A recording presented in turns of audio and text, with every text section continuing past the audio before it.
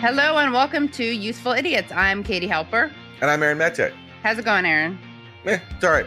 Just How are meh? you? I'm good. It's really hot out. I'm wearing a tank top. Doesn't happen a lot. But it's tank top weather. Even though it's September. And that was your official Useful Idiots weather report right there. Your one-stop weather shop report. for all weather. Exactly. Yeah. Not just political analysis. Sometimes you get pop culture, meteorological center. We keep you informed. I feel bad for all the layoffs that are about to ensue in the weather rooms of news stations across the country once they realize that we're on top of it. Yeah. Their jobs are going to be redundant. They are redundant. They just don't know it yet. Yeah. Let the experts handle it, though, over here at Useful Idiots. And and the cool thing is we just narrow it down into like a clause, not even a sentence, just a clause. It's hot. It's hot. Breaking news, tank top weather. Yeah. We really distill it. We crystallize it. Well, we have an important announcement, which is that we are so grateful for all of our supporters. And you guys literally make this show happen. We couldn't do this show without your support because we do indeed live in a capitalist world system. So we have an announcement. If you are already a subscriber to Useful Idiot Substack, don't worry. You are good. Nothing's going to happen to your rate. If you haven't joined yet and you want to, now is the time to do it because October 1st, that's the 1st of October, we're going to be raising the subscription rate. Not by that much. It's still going to be very affordable. Wilson, let them know what's happening. Come on down, Wilson. So we joined Substack 2.5 years ago, and apparently somehow things change in 2.5 years. And so Substack, I've met with them and they kind of laughed at us saying, your price is still this low. How are you getting away with this? So we said, okay, we'll raise them to the normal Substack rate, but we'll do it in 1 month so that everybody has a chance to get in, lock the prices forever at the low price. So you can do that now until October 1st. Act fast, guys, because these prices are insane. So currently the price right now is $5 a month or $40 a year, and the price will be rising to $6 a month and $60 a year. So if you sign up now, you can lock in that cheaper rate, the normal rate, before October 1st. And after October 1st, it will be going up to $6 per month. So if you want to support the show, if you can, go sign up now. Sign up now. Yeah. Act fast. This is the moment.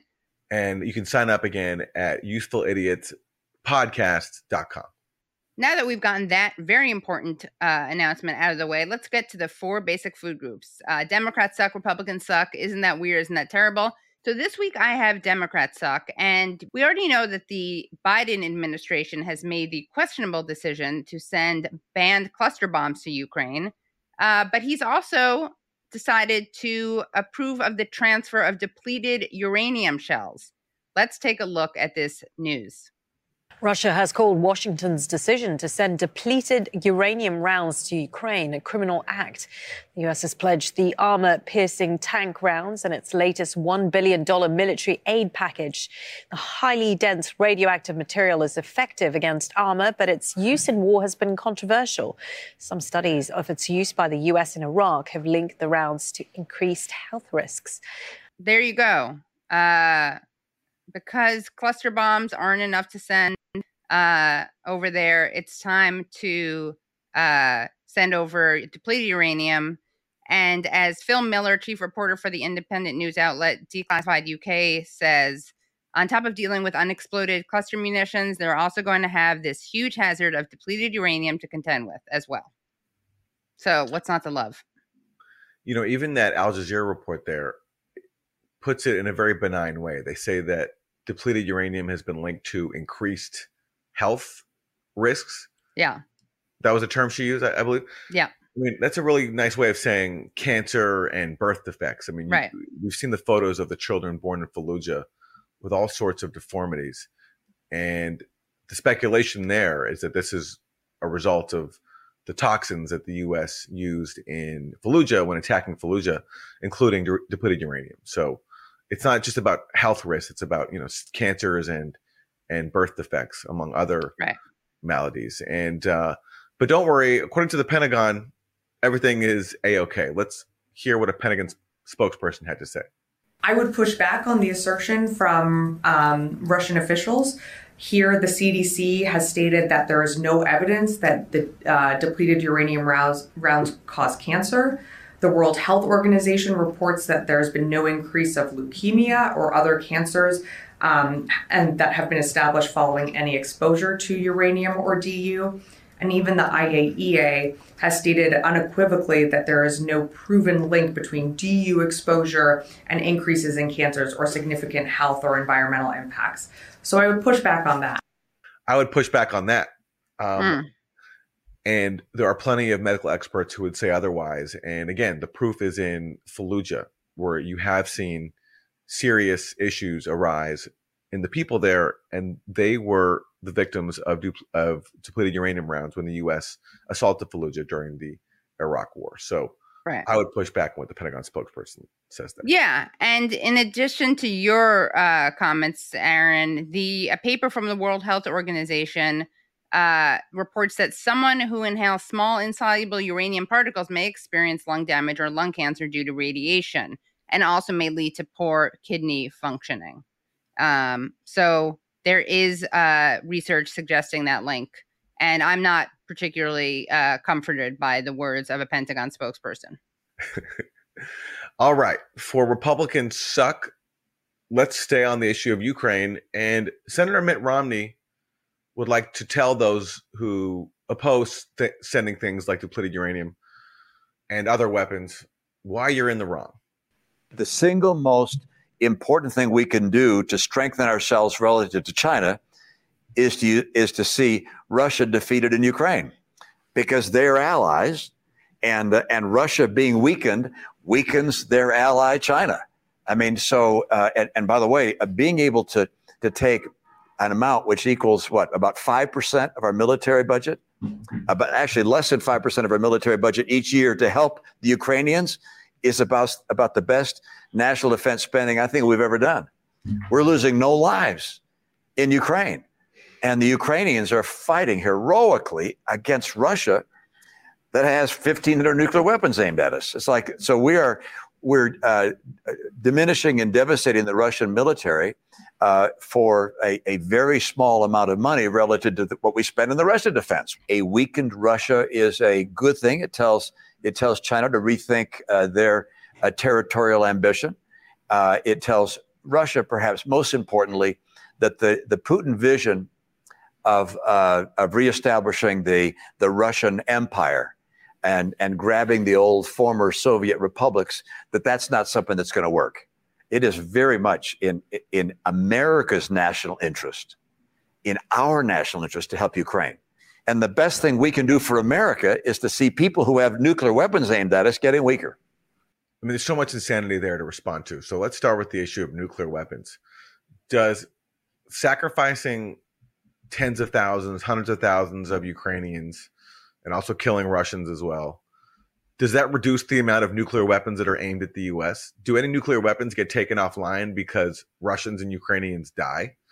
No. If anything, the likelihood of those nuclear weapons being used increases if the U.S. and Russia are engaged in a proxy war. That's just basic logic. If you're belligerents, then you're going to increase the risk of conflict, in this case, including nuclear weapons. So he talks about all those nuclear weapons pointed at the U.S. None of them go away because people are dying inside of Russia and Ukraine. And he gives away the reason why, actually, he wants people to die there, because he wants to send a message to China, which again underscores that this has nothing to do with defending Ukraine. This is about serving U.S. hegemony. And somehow it's a proxy war squared. We've seen this a bunch when people admit not only is this a proxy war between the United States and Russia, but that in itself is a proxy war for a war between the United States and China. Yeah, and like proxy messaging. It's some sort of weird way to send a message. Is there any other way? I mean, like, let's say you're obsessed with China, you want to send them a message. Is there any way you can think about doing it aside from sacrificing an entire country and increasing the threat of nuclear war and all these other horrible things? There's got to be a different way. Right. And it's like, again, if you're a Ukrainian family, is this what you signed up for? Do you really want to sacrifice your loved ones' lives and your country's future so that the U.S. can send a message to China, two countries that, aren't even there on Ukraine's borders? And then this notion that Russia wants to reestablish a Soviet empire. We've gone through all this before. This is not about that. And in fact, in today's Thursday Throwdown for this week, which you can get at uselidiots.podcast.com, we're going to hear a clip from Jens Stoltenberg, the Secretary General of NATO, where he says actually that Russia went to war to prevent NATO enlargement on its borders. He even admitted that recently. Yeah, so, shocking admission, yeah. Yeah, so even other NATO cheerleaders are admitting that what Mitt Romney says is completely false. But anyway, it's a refreshing admission. I do appreciate when people are so candid about what's really going on here. But amazingly, it just doesn't make a dent in U.S. media. People don't start to ask the right questions. And again, this message he puts out is taken as gospel, that all this is sensible. All these are sensible reasons to continue this proxy war. Yeah. Really ridiculous. All right. Well, let's move on to Isn't That Weird? So let's go to the New York Post, which has a very important article about a three-legged bear named Tripod breaking into Florida home and guzzling 3 White Claws. What a party animal. A three-legged bear who wanted to join in on the Labor Day weekend festivities was caught swiping White Claws from a Floridian family's outdoor fridge. Shocking video shows the black bear, affectionately known in the neighborhood as Tripod, nonchalantly sauntering across the screened-in patio in Lake Mary, a city roughly 20 miles north of Orlando. So, yeah, that's it. He opened the door, and then we see him sniffing out potential grub and settling on fish food that the family had left next to their fish tank, and he grabs the beer. He took some White Claws. I would do that if I were him, because I don't like beer. I prefer White Claws. I didn't know that they have bears in Florida. Yeah, I guess bears are everywhere. Yeah, I want to apologize to Florida and to bears for not realizing that you were one. That shows my ignorance. Right. You were invisibilizing them, at least in Florida. Yeah. Florida's bears, yes. I was invisibilizing Florida's bears, and I apologize. Yeah. So well, that's an Isn't That Weird and Isn't That a Teachable moment where Aaron Mate apologizes to bears worldwide and specifically in Florida. We see you. You are seen. Okay, for Isn't That Terrible? A steady supply of terribles can always be found from the mouths of corporate CEOs who, can sometimes be the most out of touch people in the world. And a guy named Tim Gurner, who is head of something called the Gurner Group, and speaking at a recent summit, he had some complaints about the nation's workers. I think the problem that we've had is that we have people decided they didn't really want to work so much anymore through COVID, and that has had a massive issue on productivity. Tradies have definitely pulled back on productivity. They have been paid a lot to do not too much in the last few years, and we need to see that change. We need to see unemployment rise. Unemployment has to jump 40, 50% in my view. We need to see pain in the economy. We need to remind people that they work for the employer, not the other way around. I mean, there's been a systematic change where employees feel the employer is extremely lucky to have them, as opposed to the other way around. So it's a dynamic that has to change. We've got to kill that attitude, and that has to come through hurting the economy, which is what the whole global, the world is trying to do. The governments around the world are trying to increase unemployment to get that to some sort of normality. And we're seeing it. I think every employer now is seeing it. I mean, there is definitely massive layoffs going off. People might not be talking about it, but people are definitely laying people off, and we're starting to see less arrogance in the employment market, and that has to continue because that will cascade across the cost balance. So we have to kill the attitude of people who are workers who are arrogant because they don't want to break their backs for CEOs like him. Right.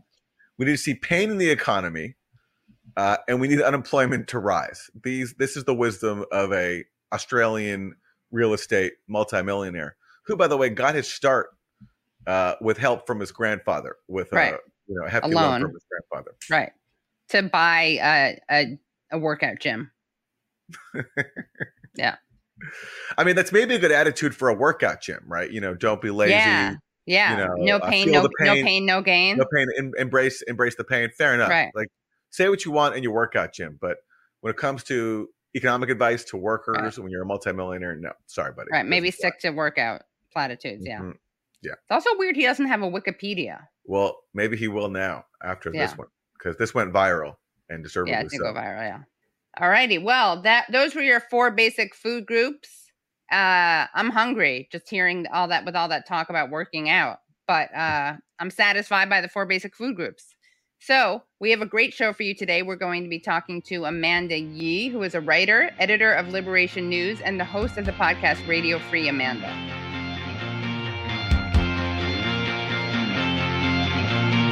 Amanda, thank you so much for joining us. Thanks for having me. It's a pleasure.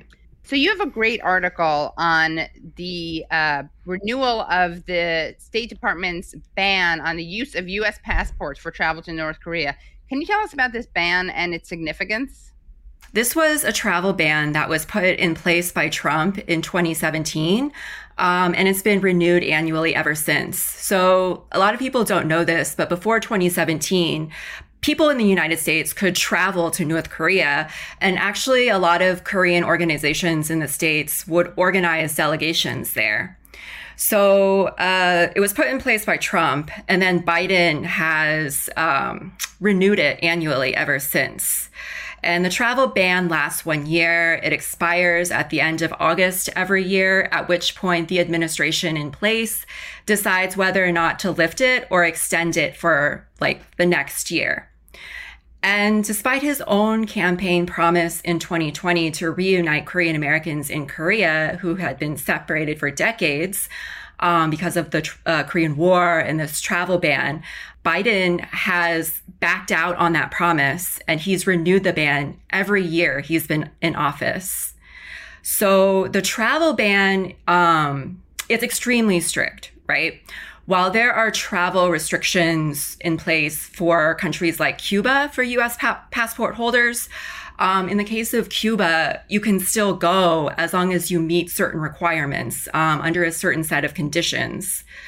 In contrast, no U.S. passport holder can travel to North Korea. If you want to travel to North Korea, you have to apply for a special validation passport. And those are handed out by the State Department in very, very rare exceptional circumstances. And they really only go to professional journalists or people who work for the Red Cross. In terms of its implications, this ban separates as many as 100,000 Koreans in the U.S. from visiting their families in North Korea. So in late July of this year, there were a number of Korean organizations that rallied in Washington, D.C. on the 70th anniversary of the signing of the Armistice Agreement, which brought an end to the fighting in the Korean War. And during their time in D.C., they delivered 1,000 postcards to the State Department, as well as an open letter calling for the lifting of the travel ban. So, there is widespread opposition to this travel ban from Korean Americans in the U.S. But despite that, the administration renews this ban every year. Just another example of Joe Biden fulfilling one promise, which was made behind closed doors to donors, which is that nothing would fundamentally change. Right. Exactly. Exactly. And your article, it's really great, and I highly recommend it. Makes a bunch of important points, but it also includes interviews that you had with Korean Americans about how this is impacting them. Can you share some of what you learned through talking to these people? Yeah. So in the article, I talked to an activist named Kate Chim. And, her family was separate. She was born in Korea and she moved to the States at the age of 18. But a lot of her relatives and cousins they're from North Korea. And before 2017, before the implementation of this travel ban, she was able to freely go and visit her relatives. But since 2017, she hasn't been able to. So she's completely prohibited from seeing her family in North Korea. But what's remarkable about her story is that, things weren't always this way. She told me about her grandmother. Her grandmother was separated from her son, so Kate's uncle, during the Korean War. And so they had been separated for decades, and Kate's grandmother lived in the South. And for decades, she was trying to track down her oldest son. But because of political tensions between North and South at the time, she had a really difficult time doing that in South Korea. And so at the age of 65, she moved to the States.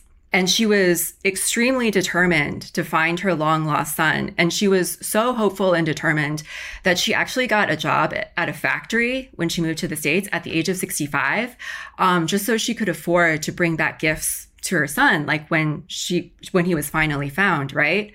So in the States, she and her family were able to track down their long-lost son. And this was in the 80s, right? So long before the travel ban. And they tracked him down in North Korea. And, you know, her grandmother was in her 60s at this time, and she was able to like be reunited with her long lost son after decades, you know? And not only was she able to be reunited with her son, she also met, you know, this entire side of her family that she had not been able to meet before. And she would return to North Korea again to like visit her family again, and also to attend her like grandson's wedding.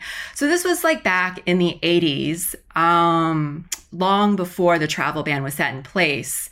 And her grandmother died about 10 years ago. But if she were alive today, you know, like she obviously wouldn't be able to visit her family because of the ban. And, you know, it's not unique, you know. There are like as many as 100,000 Korean Americans who are entirely prohibited from seeing their family. It's a really draconian ban. And you write, the travel ban for the U.S. then is another weapon of war. So what do you mean by that? Yeah, so the Korean War never ended, right? There was the signing of the Armistice Agreement in 1953 that brought an end to the fighting, but it didn't bring an end to the war. Because an armistice agreement, it's not a peace agreement, right? It's only a ceasefire. So the U.S., along with the South, it remains suspended in this like perpetual state of war with the North. And to this day, the U.S. still refuses to sign a peace treaty. So the travel ban by itself, it seems like a very small thing within the larger picture, but it's another weapon of war to like kind of isolate, you know, Koreans from each other, North Koreans from South Koreans, Koreans in the U.S. from seeing their families in the North. And it's meant to like further stoke tensions between North and South and further turn Koreans against each other, right? I think it's a tragedy that the Korean War continues to this day and people don't really know about it. And it's also a tragedy that the Korean War is known as the Forgotten War, because it's not forgotten in Korea and it's not forgotten among like the many Koreans in the US who remain separated from their families in the North. And I think the US would rather us forget it because its involvement in that war was just genocide, right? There's no way around it. Like the US dropped over 600,000 tons of bombs over the Korean peninsula in just over 3 years of that war. Like they completely leveled the North. They destroyed like 90% of its cities and villages, and they killed like 20% of the population. So the fact that North Korea was like able to rebuild, I mean, I think that's just a miracle in and of itself. And, you know, in just the 3 years of fighting of the Korean War between 1950 and 1953, the U.S. just like committed atrocity after atrocity. Like they massacred civilians, they massacred refugees who were trying to flee the fighting. And even after the armistice was signed, the South still remains like occupied by the U.S., right? Every year, the South Korea hosts these joint military exercises with the U.S. military where they simulate invasion of the North. And it's basically practice for regime change. And I mean, like in general, the U.S. constantly ratchets up tensions between North and South. So that's what I mean when this travel ban is really another weapon of war. It's part of this broader strategy meant to further isolate the North and inflame tensions on both sides of the Korean peninsula. Because really right now, what the U.S. is trying to do is trying to corral South Korea into its like Indo-Pacific alliance against China. So these strategies that include the travel ban, it's trying to corral South Korea as a regional ally of the U.S. against what the U.S. is preparing for, which is major power conflict with China. I just want to underscore what you said about the U.S. bombing of North Korea in the 1950s, in the early 1950s. More bombs on North Korea than the U.S. dropped on the entire Pacific theater in the Second World War. And Curtis LeMay, who was an Air Force general, he said this, quote, "Over a period of 3 years or so, we killed off 20% of the population." And he goes on to say, the U.S. bombed, quote, "everything that moved in North Korea, every brick standing on top of another," unquote. And after they ran out of targets to bomb in the cities, they also bombed hydroelectric and irrigation dams and which then flooded farmland and destroyed crops. So like the devastation is unfathomable, but yet if you were to poll people here in the US, if they knew that history, I mean, it would be a very, very low digit. It's just not known at all. But what is widely known about North Korea are these like fantastical tales that we get from so-called defectors, like what's her name, Yeonmi Park, Park, yeah. Yeonmi Park, yeah. Yeah. And she's appeared in a bunch of media outlets, and now she's widely mocked for being just telling these outlandish tales about people forced to like push trains or eat rats. I mean, people make fun of that, but you've pointed out before that really what as ludicrous as she sounds, it's not that far off from the normal claims we get about North Korea from our so-called respectable establishment media outlets. Right. And this brings up another important purpose that the travel ban serves, right? The travel ban prevents not just North Korean or Koreans in the U.S. from seeing their family members in North Korea, but it prohibits any U.S. passport holder from visiting North Korea and seeing what it's like for themselves. So, like every person that I've talked to who was able to travel to North Korea before 2017, I mean, they will tell you that North Korea is nothing like what you see of it in the news.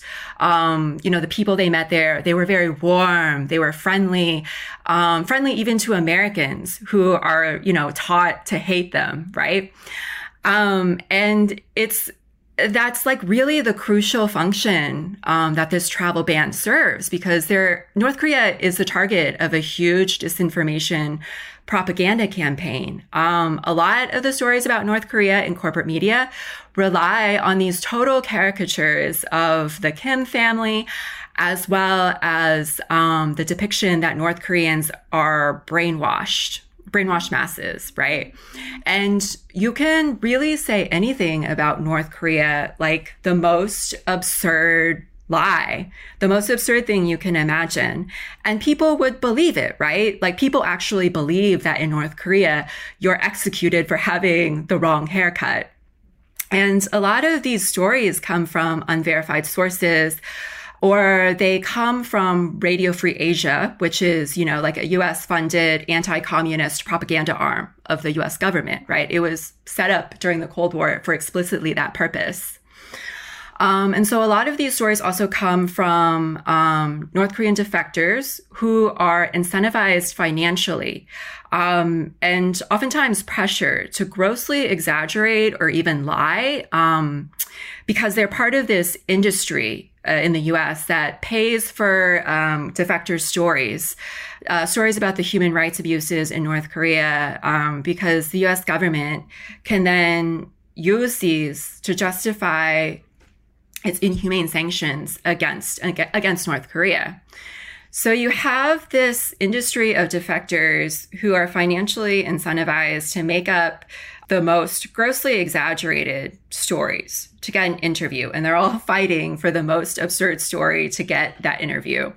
And that's how you get people like Yeonmi Park, who can go on Joe Rogan and claim, that North Koreans have no food to eat, so they're forced to eat rats, or that the trains never work in North Korea because there's no electricity. So people in North Korea have to like manually push the trains to their destinations, or that North Koreans don't have a word for love, so they don't know what love is. But as I said, the propaganda campaign against North Korea and the travel ban, they go hand in hand and they complement one another because the U.S. government uses the propaganda to justify the travel ban, right? And the travel ban kind of holds in place the propaganda because then people can't really see what the country and the people are like for themselves. It prevents any kind of like cultural exchange between Americans and North Koreans, which is really important in kind of chipping away at that propaganda and actually seeing people in North Korea as human. Right. It's similar to what happens in Cuba, right? Why they try to restrict travel there. Something we constantly hear about North Korea from the same politicians that portrays them as kind of a caricature is, oh, why won't they just abandon their nuclear program? What is your response to and get rid of their nuclear weapons? What's your response to that demand? Libya. I'd point them to Libya. No, I know. It's obviously this is a rhetorical question, and I'm asking this because I'm at full spoiler alert. I'm asking you this because I've heard you make a very important point about this. So it's a setup. Sorry, my bad. It's okay. Yeah. Well, I mean, I think we would all really like to live in a world without nuclear weapons, right? But I also think it's important to understand that North Korea's nuclear weapons are defensive. And if we want North Korea to give up its nuclear arsenal, then we have to pressure the U.S. to give up its nuclear arsenal as well, because the U.S. and U.S. imperialism is the primary obstacle to peace. It's the instigator. It's been the primary instigator in the Korean War and the continuation of it in the decades since, right? North Korea's nuclear weapons are defensive, and people in North Korea, they really believe that if it weren't for their nuclear weapons, they would have gone the way of, Libya, as Aaron said, or Iraq. Like they would have been invaded by the US a long time ago and turned into, like a resource colony or something like that. Yeah. So yeah, it's purely defensive. And, I would love to live in a world without nuclear weapons, but in order for that to happen, we have to pressure the US to give up its own nuclear weapons first. You write and speak a lot about the new Cold War with China that's being launched basically by the United States. You have a really important article on Farah. What can you talk about that article that you wrote, and also how the United States is ratcheting up its war on China? Yeah. So Farah is a really important piece of legislation that's basically being used it's the political weapon of choice right now in the new Cold War. And that's the Foreign Agents Registration Act. Yeah. The Foreign Agents Registration Act, or FARA. And it's basically a law that states any individual or entity that represents the interests of a foreign government that they have to register with the Department of Justice. It's a public disclosure statute that states if you're working on behalf of the interests of a foreign government, you have to register with the DOJ and periodically disclose your activities and disclose any finances involved. If you don't do that, then you can be indicted and charged and prosecuted. And, the punishment for that, tens of thousands of dollars and possibly, prison time. So basically, to get into the technicalities of it, there are 4 covered activities that you can be indicted under FARA for. So soliciting money, the first is soliciting money or anything of value on behalf of or the interests of, this foreign government. The second one is representing the interests of a foreign principal before any agency or official of the government of the U.S. The third one is engaging in political activities for or in the interests of a foreign principal. That's the foreign government. And then the fourth is acting as like a public relations counsel or information service employee, or a political consultant for or in the interests of a foreign principal. So it's the third one that's really broad and like the most open to interpretation. So when they're saying political activities, that could really mean anything, and it's not limited to just political lobbying. There doesn't even have to be any kind of finances or money involved. It just means engaging in any kind of activity in the eyes of the U.S. government, which would promote the interests of a foreign government and in their eyes, try to influence U.S. policy or public opinion around those interests. So for instance, for example, if there was like a Canadian NGO and there were representatives of an American NGO that met with the representatives of the Canadian NGO, and they discussed how to advocate for like U.S. policy kind of confronting the opioid crisis in the U.S. Technically, the American reps from the American NGO could be indicted under FARA because they could be seen as trying to advance the interests of the Canadian government. So FARA, it's really easily weaponized politically, and it's been used against political activists who have spoken out against U.S. policy. And that's how it's been used historically, and that's how it's been used today. W.E.B. Du Bois was prosecuted under FARA in 1951. What he was doing was he was petitioning against nuclear weapons. And so the U.S. government, tried to indict him under FARA and said he was an agent of the Soviet Union because, he was advocating against the use of these nuclear weapons. And so FARA is really dangerous in this moment of Red Scare paranoia, where, for instance, in the context of the Ukraine war, anything that could remotely challenge U.S. involvement in that war is automatically smeared as Putin propaganda, right? And it has been enforced in that way recently. One example is that the members of the African Socialist People's Party have been indicted under FARA for promoting the interests of Russia because they have been very vocal against U.S. involvement in the Ukraine war and the U.S. constantly sending weapons to those in the Ukraine war. The specific acts that they're accused of committing as violations of FARA, they include like attending an international conference in Russia, publishing a petition to the UN on the crime of genocide against African people in the US, and also just like in general, publishing about and speaking in support of the Russian government. So you can see how FARA can so easily be weaponized because there doesn't have to be any finances involved. You can just speak out against foreign policy, and they will find a way to indict you under FARA. In the Cold War against China, it's also been weaponized politically to target organizers who have been who have voiced their opposition to U.S. aggression against China. One example of this is Henry Liang, who's a 63-year-old hotel worker in Boston. And he's this activist that's known within Boston's Chinese American community. And he was indicted under FARA for exactly this reason. The DOJ is trying to say that he's a foreign agent because he's been organizing against this new Cold War. And the evidence that they cited is that, Henry Liang, he just happens to be friends with someone who works at the Chinese consulate.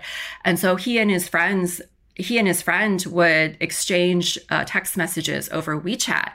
And the DOJ is trying to say that he's a foreign agent of China just because he communicates with someone who just happens to work for the Chinese consulate. Another example was that a few weeks ago, the New York Times ran this article smearing anti-war organizations like No Cold War and Cold Pink as Chinese influence ops. And so shortly after that, Marco Rubio wrote this open letter to the Department of Justice, pretty much demanding that these groups be investigated under FARA. So FARA is incredibly broad in scope, but selectively enforced, and who does and doesn't count as a foreign agent, is entirely political. That New York Times piece was amazing because basically, without directly stating it, they're basically begging the government to investigate those groups you mentioned, Code Pink, the People's Forum, as Chinese assets. But they have no evidence at all of their claim because it's a complete smear. But basically, that was an effort to try to they strongly suggest, without directly outright begging for it, that they want an investigation of these groups, even though they have no evidence. And Marco Rubio, as you said, picked up on it and called for this investigation. And that was just amazing. It was amazing to see just how bipartisan this is, like this liberal New York Times newspaper and this right-wing Republican senator joining forces to go after left-wing groups like peace activists because they oppose a Cold War with China. And we're seeing this more and more now, like the whole Russiagate playbook of accusing, Russia of sowing chaos through its sophisticated disinformation apparatus. We're now seeing this repurposed for China as well. It's happening more and more frequently. So this, for example, is a recent headline in the New York Times. China sows disinformation about Hawaii fires using new techniques. And basically, I don't know how many stories of this we've seen in the last, 7-8 years, where basically whatever issue there is going on in the country, you just take the bad guy country and claim that they're exploiting it with their sophisticated propaganda campaign. Like recent examples I can think of also include the East Palestine train disaster. And then there was a story saying that Russia was manipulating Americans through social media into believing that somehow the US government was negligent in that. Imagine thinking that. And basically it serves this dual playbook of like distracting attention from, the government's failings and failing its own people, while also fueling this idea that these bad guy countries are so powerful that they can manipulate malleable Americans into, following whatever their line is. Right. And the vehicles for this are the top establishment news outlets in the country. And to hear the rest of the interview, please go to usefulidiotspodcast.com. That was a great interview. Really enjoyed talking to Amanda. And if you want to hear more from Amanda, she writes at liberationnews.org and is on Twitter at @catcontentonly. So check out Amanda Yee there.